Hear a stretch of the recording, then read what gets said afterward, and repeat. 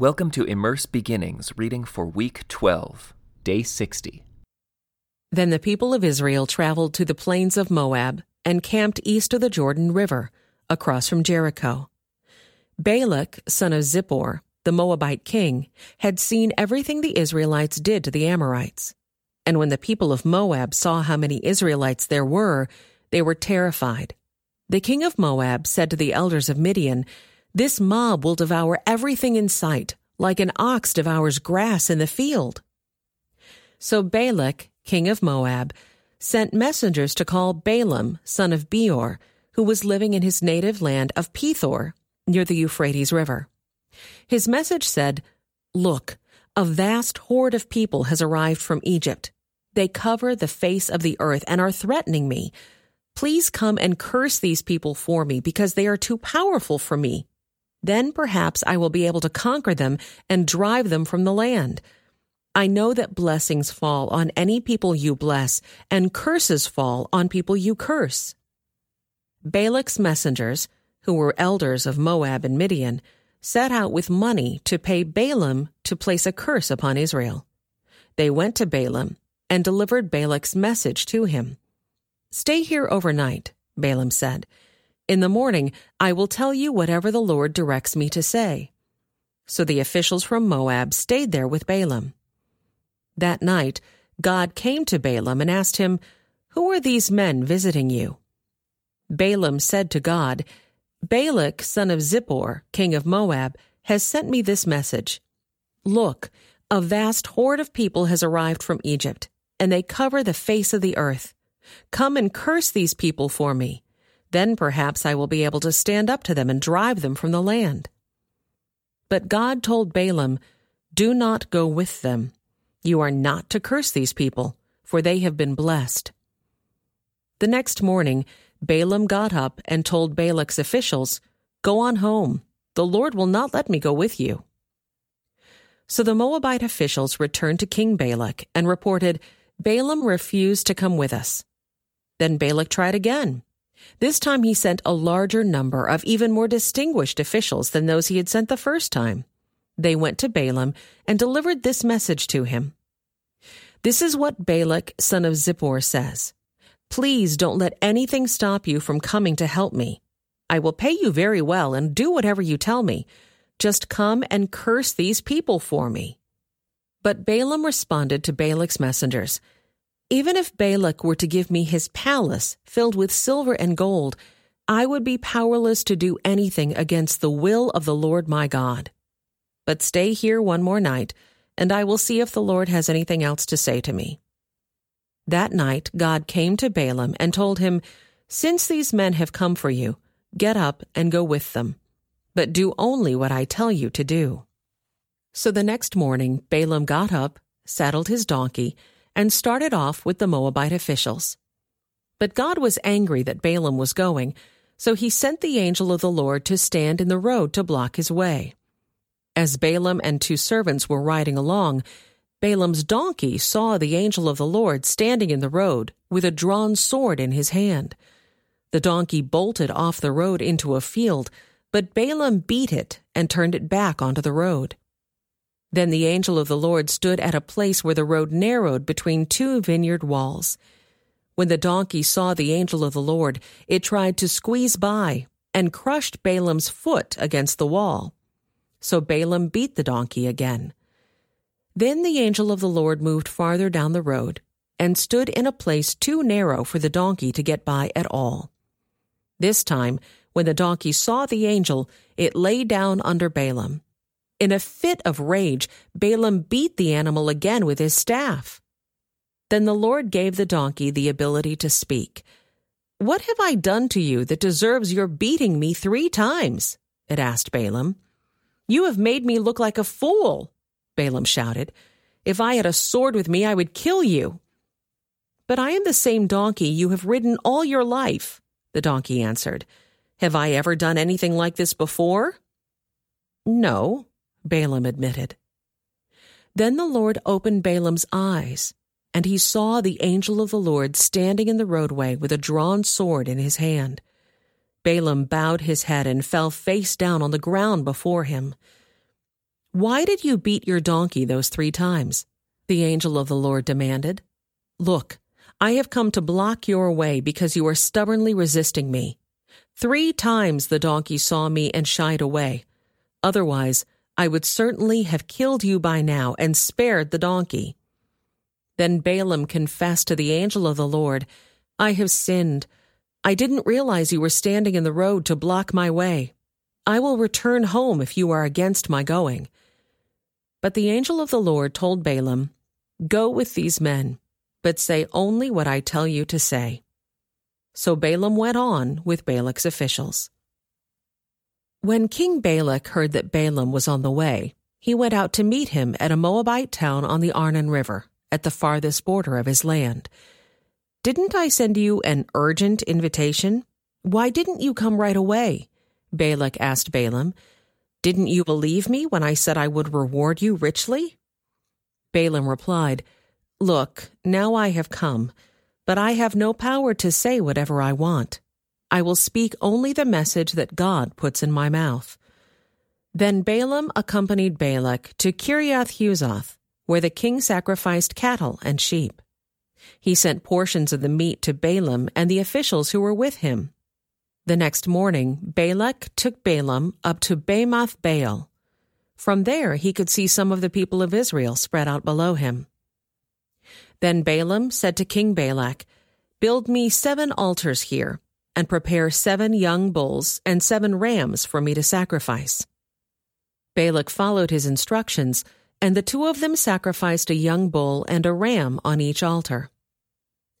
Then Balaam said to Balak, "Stand here by your burnt offerings, and I will go to see if the Lord will respond to me. Then I will tell you whatever he reveals to me." So Balaam went alone to the top of a bare hill, and God met him there. Balaam said to him, "I have prepared 7 altars, and have sacrificed a young bull and a ram on each altar." The Lord gave Balaam a message for King Balak. Then he said, "Go back to Balak and give him my message." So Balaam returned and found the king standing beside his burnt offerings with all the officials of Moab. This was the message Balaam delivered. "Balak summoned me to come from Aram. The king of Moab brought me from the eastern hills. 'Come,' he said, 'curse Jacob for me. Come and announce Israel's doom.' But how can I curse those whom God has not cursed? How can I condemn those whom the Lord has not condemned? I see them from the cliff tops. I watch them from the hills. I see a people who live by themselves, set apart from other nations. Who can count Jacob's descendants, as numerous as dust? Who can count even 1/4 of Israel's people? Let me die like the righteous. Let my life end like theirs." Then King Balak demanded of Balaam, "What have you done to me? I brought you to curse my enemies. Instead, you have blessed them." But Balaam replied, "I will speak only the message that the Lord puts in my mouth." Then King Balak told him, "Come with me to another place.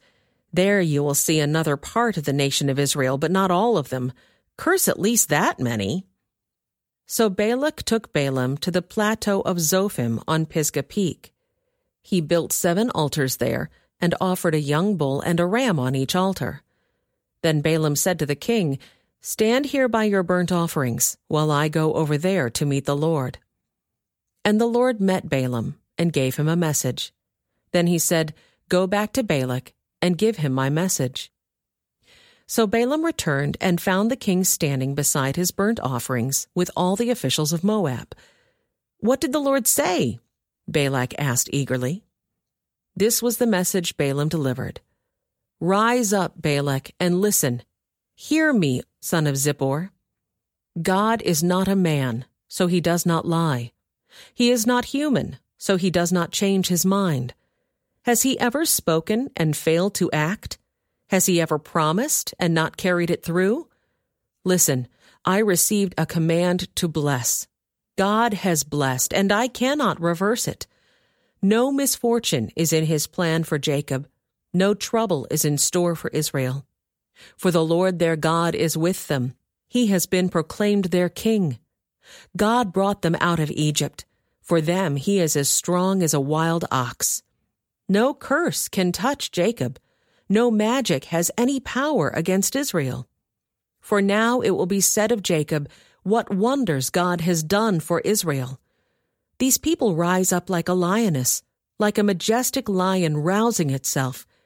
They refuse to rest until they have feasted on prey, drinking the blood of the slaughtered. Then Balak said to Balaam, Fine, but if you won't curse them, at least don't bless them. But Balaam replied to Balak, Didn't I tell you that I can do only what the Lord tells me? Then King Balak said to Balaam, Come, I will take you to one more place. Perhaps it will please God to let you curse them from there. So Balak took Balaam to the top of Mount Peor, overlooking the wasteland. Balaam again told Balak, Build me 7 altars, and prepare 7 young bulls and 7 rams for me to sacrifice. So Balak did as Balaam ordered, and offered a young bull and a ram on each altar. By now Balaam realized that the Lord was determined to bless Israel, so he did not resort to divination as before. Instead, he turned and looked out toward the wilderness, where he saw the people of Israel camped, tribe by tribe. Then the Spirit of God came upon him, and this is the message he delivered. This is the message of Balaam, son of Beor, the message of the man whose eyes see clearly, the message of one who hears the words of God, who sees a vision from the Almighty, who bows down with eyes wide open. How beautiful are your tents, O Jacob! How lovely are your homes, O Israel! They spread before me like palm groves, like gardens by the riverside. They are like tall trees planted by the Lord, like cedars beside the waters. Water will flow from their buckets. Their offspring have all they need. Their king will be greater than Agag. Their kingdom will be exalted. God brought them out of Egypt. For them he is as strong as a wild ox. He devours all the nations that oppose him, breaking their bones in pieces, shooting them with arrows. Like a lion, Israel crouches and lies down. Like a lioness, who dares to arouse her? Blessed is everyone who blesses you, O Israel, and cursed is everyone who curses you. King Balak flew into a rage against Balaam. He angrily clapped his hands and shouted, I called you to curse my enemies. Instead, you have blessed them 3 times. Now get out of here. Go back home. I promised to reward you richly, but the Lord has kept you from your reward. Balaam told Balak, Don't you remember what I told your messengers? I said, Even if Balak were to give me his palace filled with silver and gold, I would be powerless to do anything against the will of the Lord. I told you that I could say only what the Lord says. Now I am returning to my own people. But first, let me tell you what the Israelites will do to your people in the future. This is the message Balaam delivered. This is the message of Balaam, son of Beor, the message of the man whose eyes see clearly, the message of one who hears the words of God, who has knowledge from the Most High, who sees a vision from the Almighty, who bows down with eyes wide open. I see him, but not here and now. I perceive him, but far in the distant future. A star will rise from Jacob. A scepter will emerge from Israel. It will crush the heads of Moab's people, cracking the skulls of the people of Shaith. Edom will be taken over, and Seir, its enemy, will be conquered, while Israel marches on in triumph. A ruler will rise in Jacob, who will destroy the survivors of Ir. Then Balaam looked over toward the people of Amalek and delivered this message. Amalek was the greatest of nations, but its destiny is destruction. Then he looked over toward the Kenites and delivered this message. Your home is secure, your nest is set in the rocks, but the Kenites will be destroyed when Assyria takes you captive. Balaam concluded his messages by saying, Alas, who can survive unless God has willed it? Ships will come from the coasts of Cyprus. They will oppress Assyria and afflict Eber, but they too will be utterly destroyed." Then Balaam left and returned home, and Balak also went on his way. This concludes today's Immerse Reading Experience. Thank you for joining us.